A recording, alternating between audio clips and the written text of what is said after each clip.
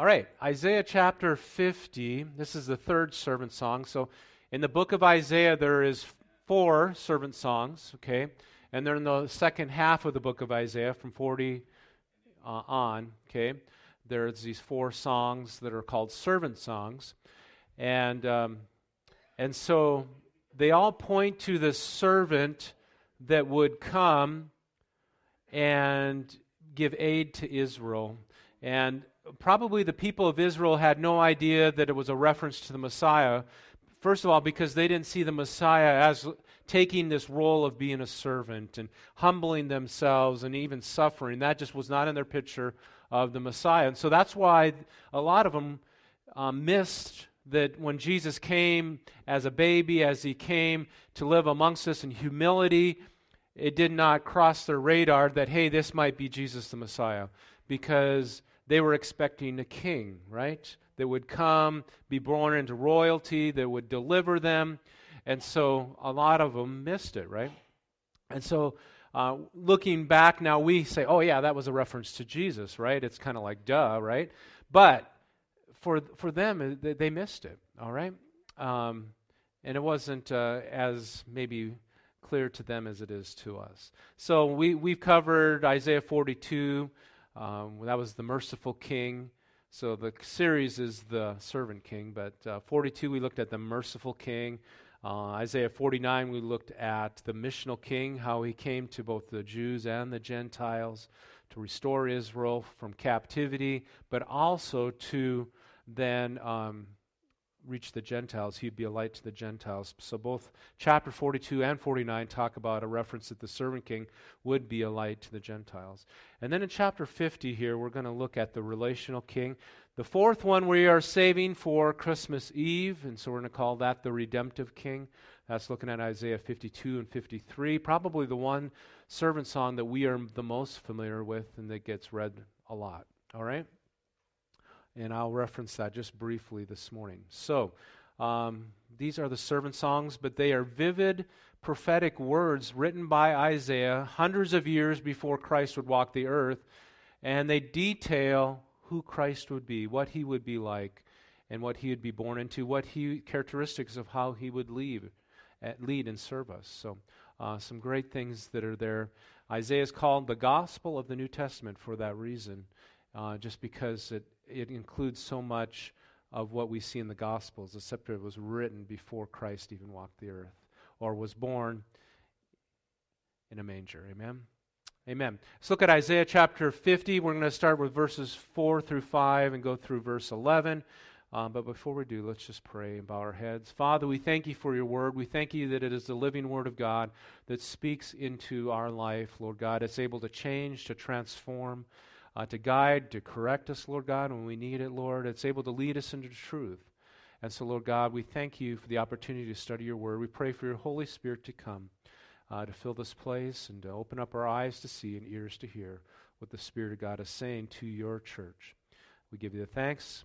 In the name of Jesus we pray. Everybody said, amen. All right, Isaiah chapter 50, starting with verse 4 through 5. It says, the sovereign Lord has given me an instructed tongue. All right? So that's just a reference that the servant has had the Father's ear, and he's speaking not in foolish terms or his own mind. He is speaking what the Father has poured into him and that he's heard from the Father. All right? It says, a well-instructed tongue to know the word that sustains the weary. All right? And he wakens me morning by morning, wakens my ear to listen like one being instructed. So it isn't just a one-time message that the servant is getting from the Father. It's a daily thing, right? Morning by morning, he knows the Father's voice and what the Father desires. Verse 5, the sovereign Lord has opened my ears, and I have not been rebellious, and I have not turned away. You know, this describes the ministry of Jesus so vividly, doesn't it? That Jesus would not come to earth and speak his own mind and just what he wanted to do, but he did what he heard from the Father. And I'm just going to reference some verses in the New Testament that fulfill what Isaiah is talking about here. John 5:19 says, Jesus would give them the answer, very truly I tell you, the Son can do nothing by himself. He only can do what he sees his Father doing, right? Because the Father, whatever the Father does, the Son also does. And so Jesus is saying, hey, I don't act alone. I act as I see the Father and what he does, what I hear from him. John 8:38, I am telling you what I have seen in my Father's presence. All right, so as he's teaching, there again, he's not teaching his own. He goes, I'm sharing what I've heard in my Father's presence. Isn't that just so, dovetails so perfectly with what Isaiah has written there? And you are doing what I've heard from your Father. Oh, yeah, and then he goes, but you are doing what you've heard from your Father. So he's talking to the religious leaders and how they are out of step. They're doing their own thing, but he is doing what he has heard from his Father. All right? Matthew 4:23, Jesus went through the Galilee, teaching in the synagogues, proclaiming the good news of the kingdom and healing every disease and sickness among the people. Matthew 9, Jesus went through the towns and villages, teaching in their synagogues, proclaiming the good news of the kingdom and healing every disease and sickness. And he had compassion on the crowds, right? And he helped them because he saw they were harassed and helpless. Verse 38 says, he goes, ask the Lord of the harvest, therefore, to send out workers into his harvest field, because the harvest is plentiful, but the laborers are few. You know, I've just had some discussions this past week, and just in America, but even in Nebraska, we're feeling it that, hey, the ministry is out there, but the laborers are few. And so the church has probably had times this throughout history, but we are at one of those moments where we really need God to raise up people that are willing to go and to share the good news and to pastor communities and churches and reach people. Mark 1:22, the people were amazed at his teaching because he taught them as one who had authority, not as the teachers of the law. So that's just a very powerful word there that Mark writes, that Jesus, the teaching of Jesus was different from the Pharisees and the religious leaders. And when he taught, it was one of authority. They heard him, and there was some weight to it. There was something there that was not there with the other religious leaders. There was life, there was energy. It pierced their heart and their soul. Are you following that? One who had authority. Jesus was a living Word of God. So the passage that Christy read in John chapter 1 talks about the Word became flesh. So John is kind of philosophical, very theological here. He doesn't say, hey, a baby was born into a manger like Luke does and records that. All right, so Luke is the doctor. But John is more of that Greek influence, and he says, you know what? The Word became flesh and dwelt amongst us. He was the living Word of God, is what John is saying. Is so he came in the flesh, but as the embodiment of the Word of God, when we saw him, we saw the words on these pages. Does that make sense? He was the living Word of God before us. He came in the flesh, communicated the heart of God and his Word to us. He connected with us like no one else before or after him. And because of this, so the first point there, I guess I skipped over that, but that the servant king would come and he would speak our language, right? He would speak our language, words that we can understand. Now, Victor could talk to me in Spanish, and I've been around Spanish enough that I could maybe make out a few words here and there, right? Okay? But you could even go into maybe a classroom, and, you have a brainiac there, and they're sharing, and, maybe a doctor's office. You ever gone into the doctor and they say, yeah, you have this, and it's kind of like, okay, put that in human terms, right? All right? Our middle son, Mark, likes to do that to us. He likes to use some of those words, right? And so we can even sometimes hear stuff in English, but it's not in our words that we can understand. But Jesus was able to communicate not just to the educated, he was able to communicate to the people that were lost, that, the demon-possessed, the ones that needed healing and compassion. A lot of them probably were not well educated, some were. But he was able to connect with them in words that they could understand, and so that they could believe and find truth. So, it's just some examples. So you have the woman at the well, a woman that had some faith there, but she was lost. Her home life was a wreck, right? She'd been married several times. The person she's with isn't her husband. And yet God is able to connect with her in such a way that her life is transformed, and then she tells her her community about it, and many come to know Christ. He reaches the woman at the well, Zacchaeus. Zacchaeus, he had money, right? He had money. He had money. He had other people's money, but he had money, right? All right? Not always honestly. But he still was searching, right? So he climbs up that tree because he wants to hear what Jesus has to say. There was something that money could not buy or fulfill. There was a hole in his heart, and he says, I want to know more. And Jesus reached out to him and went to his place, has a meal, and by the time that meal is done, Zacchaeus says, hey, I'm giving back all the money I took wrongfully. I'm going to give half of what I own to the poor. Wow. That's pretty significant transformation. I've never had that happen to anybody when I visited their house. That's some good transformation, right? He was able to speak their language and connect with them. There's Nicodemus. Nicodemus was educated. He was a religious leader. People looked at him and thought he knew it all. And yet he came to Jesus in the middle of the night and says, I don't. I'm searching. I want to know the truth. What does it mean to be born again? And Jesus explained it to him. And you know what? Jesus was able to connect with him because Nicodemus would be one of the people that would prepare the tomb for the burial of Jesus and would become a follower. Jesus, the servant king, came as the living word of God.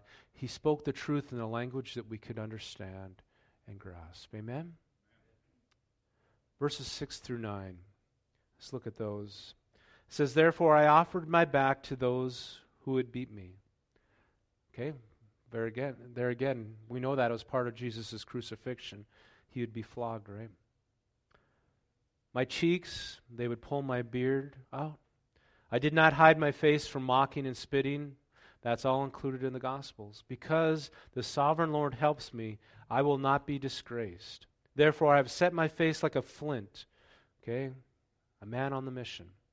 And we know that when he went to see the woman at the well, it said that he was resolved. He was determined to go through Samaria, okay, because they usually went around. He was resolved to go there. And I know that I will not be put to shame. So the second thing that we see is the servant king would be familiar with suffering. Suffering that people and human beings face. And so these verses are vivid descriptions of what Jesus would endure going to the cross. Isaiah 53, which is the fourth servant song that we'll hit on Christmas Eve, said that he was pierced for our transgressions. He was crushed for our iniquities. The punishment that brought us peace was upon him, and by his wounds we are healed.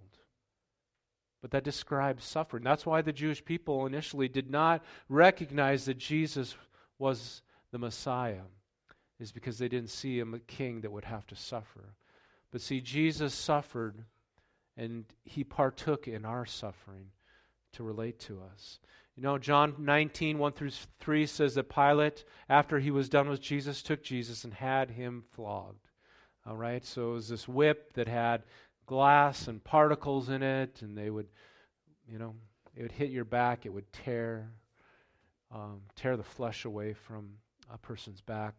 They could whip them 39 times, they couldn't go 40, okay, because most times people can endure that, and sometimes they can even take that. The Passion of the Christ. If you've seen the Passion of the Christ, it maybe overdoes the suffering maybe a little bit, but Mel Gibson really wanted to bring that out, right, when he did the Passion of the Christ. It's hard to watch. They twisted, the soldiers twisted a crown of thorns, put it on his head, and then they put the purple robe, and then they yanked it off. They slapped him in the face. They did those things. They spit on him. One of the other Gospels says, so that it fulfills what was written in the book of Isaiah. But why did all this happen? Hebrews says in Hebrews 5, 7 through 10 says, during the days of Jesus on earth, he offered up prayers and petitions with fervent cries and tears to the one who could save him from death. And he was heard because of his reverent submission. And the Son, though he learned obedience by what he suffered. And once he was made perfect, he became the source of eternal salvation for all who would obey him. And God made him a high priest in the order of Melchizedek. Hebrews 2 Since the children have flesh and blood, he too shared in their humanity, so that by his death he might break the power of him who holds the power of death. So Jesus isn't giving us the gift of eternal life and the resurrection, saying, yeah, it's going to happen, but he went through it himself, did he not? And it gives us the hope that just as Jesus was raised from the dead, we also have that hope as well.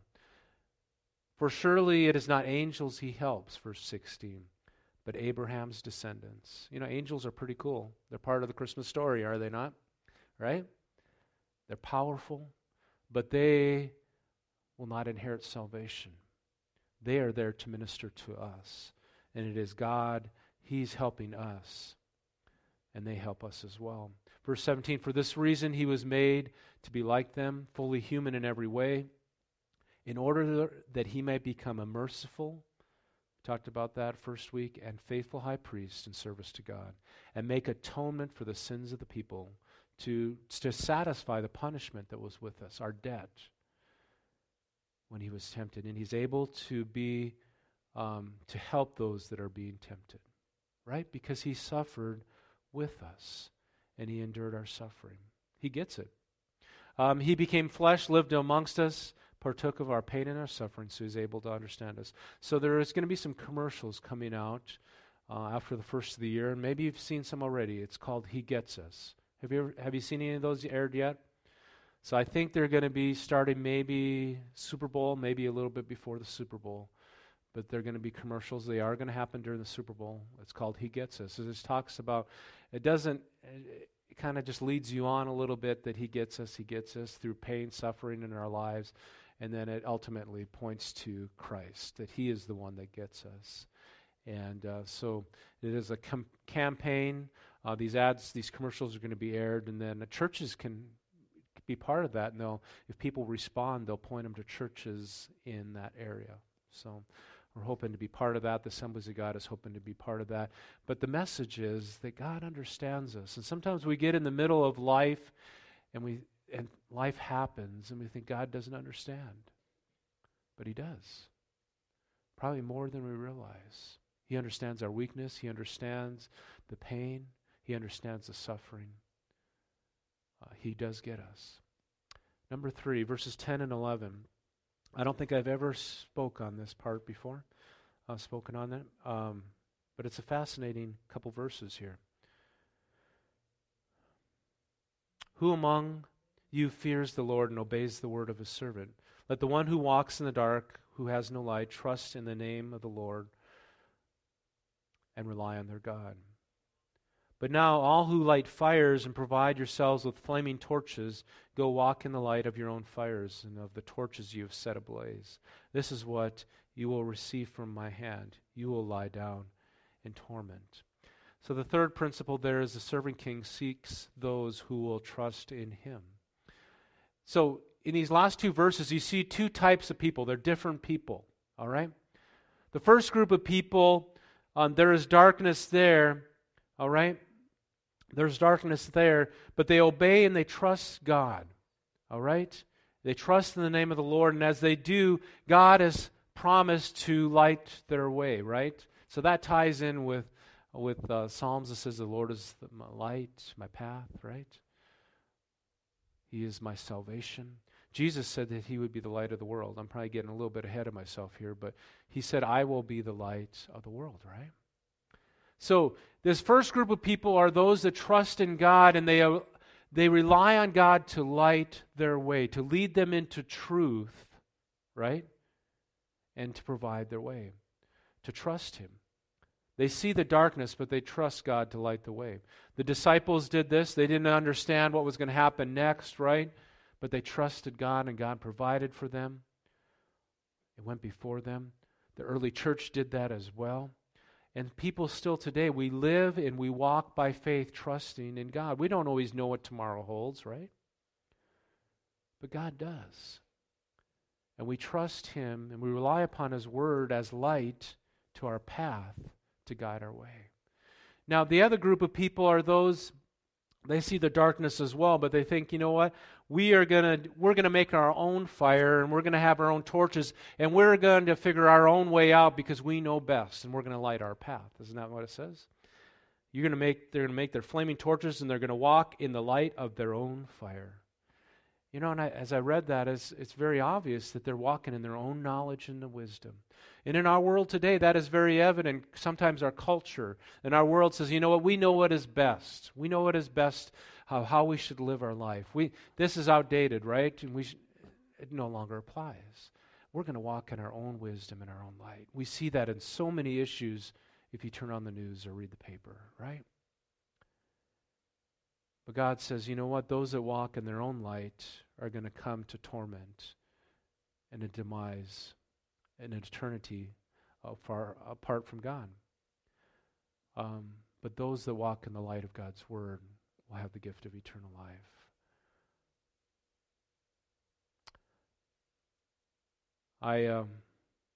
Whether it's the media we watch, you know, it's really hard to sometimes turn on a show nowadays that you don't find something that contradicts the Word of God. Whether it's what God has to say about marriage, whether it's what He has to say just about values in life, about possessions. It's pretty hard to find. And sometimes we will give ourselves to how many hours watching TV or reading or things on our phone, on Facebook, right? And we utilize Facebook, right? We utilize it. But even there, if you can actually log your time on there, right? How much time you're spending on your device. And, you know, Facebook, it creates a lot of discontentment, folks, if you're on there too much. Man, they're doing this, they're doing that, they have this, they have that, right? And we get discontent. We forget to be thankful for the things that God has given us, right? So there's that tension there. And God says we are to walk in His light, to trust Him, and to walk in His way. I'm going to have the musicians come, and I don't know if somebody needs to get Amy there. I should have given you a little bit more warning there. When we think of a king, we may think of someone on a pedestal that is out of reach, that is unaware of our needs or cares. All right? Just think if you were to try and schedule a meeting with our president, okay? Right now that would be Joe Biden. Go in and say, hey, you can't just call up on the cell phone and say, hey, Denise, I'm coming over, right? You can't do that, right? It's kind of like, you may never get in, right? But Jesus, the servant king, came in such humble fashion. He lived amongst us. He was touchable. He was knowable. He mingled with people. He went into their homes. He sat at a table with them, right? He connected with them like nobody else has.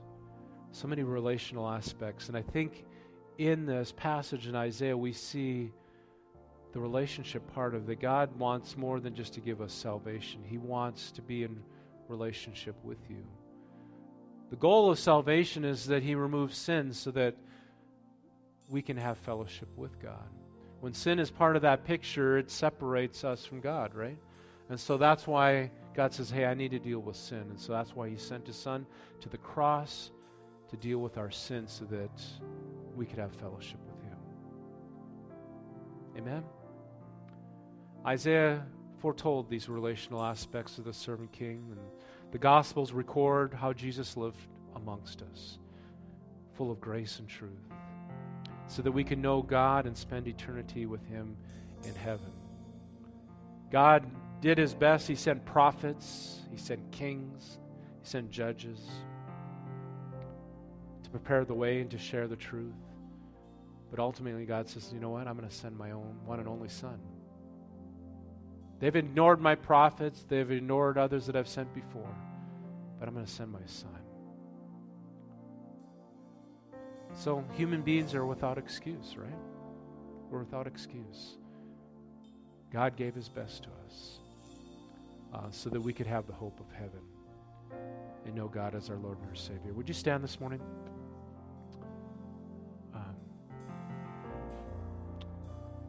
And I'm going to give an opportunity if you don't know Christ as your Lord and your Savior this morning. We had several last week that rededicated their life and prayed with us. I ask you all to pray, but we had several that said, you know what, I rededicated my life, and so that's good, right? So I'm going to invite us. I don't know who's watching. I don't know who's here today. Maybe you're not in the place you should be with God. You're walking in your own light, your own strength. You think you know better, but it doesn't take very long to realize, you know what, our plans don't always turn out the way we thought they would. And then we cry out to God, right? The sooner in life we can turn to God and follow His ways, the better off we are. And so I'm going to lead us in a prayer of salvation this morning. If you need to rededicate your life, pray that. I'm going to ask us all to pray together. Or maybe it's the first time. I don't know. But would you pray with me today? Just pray together. Say, dear God, forgive me of my sin. Forgive me of trying to do things my own way. Come into my heart and come into my life. Be my Lord and my Savior. In the name of Jesus I pray. Amen. Amen. Praise God with every eye closed. But if you prayed that, rededicated, or you just meant it for that first time, would you just get my attention this morning? Amen. Praise God. Praise God. Amen. Amen. Father, I just ask your blessing upon your people this morning. Lord, we live in an age where the truth and the light that you've given us is constantly being challenged by the media that we watch, the people that we rub shoulders with, the philosophies of this world. Lord God, it's constantly being challenged. Help us to walk in the light of your truth. And thank you for sending your Son Jesus to be the light of the world, to show us the way to the Father, to know him, to walk in relationship with him, and to forgive us of our sins, and to be our gift of salvation. We give you the thanks. We ask it in your name.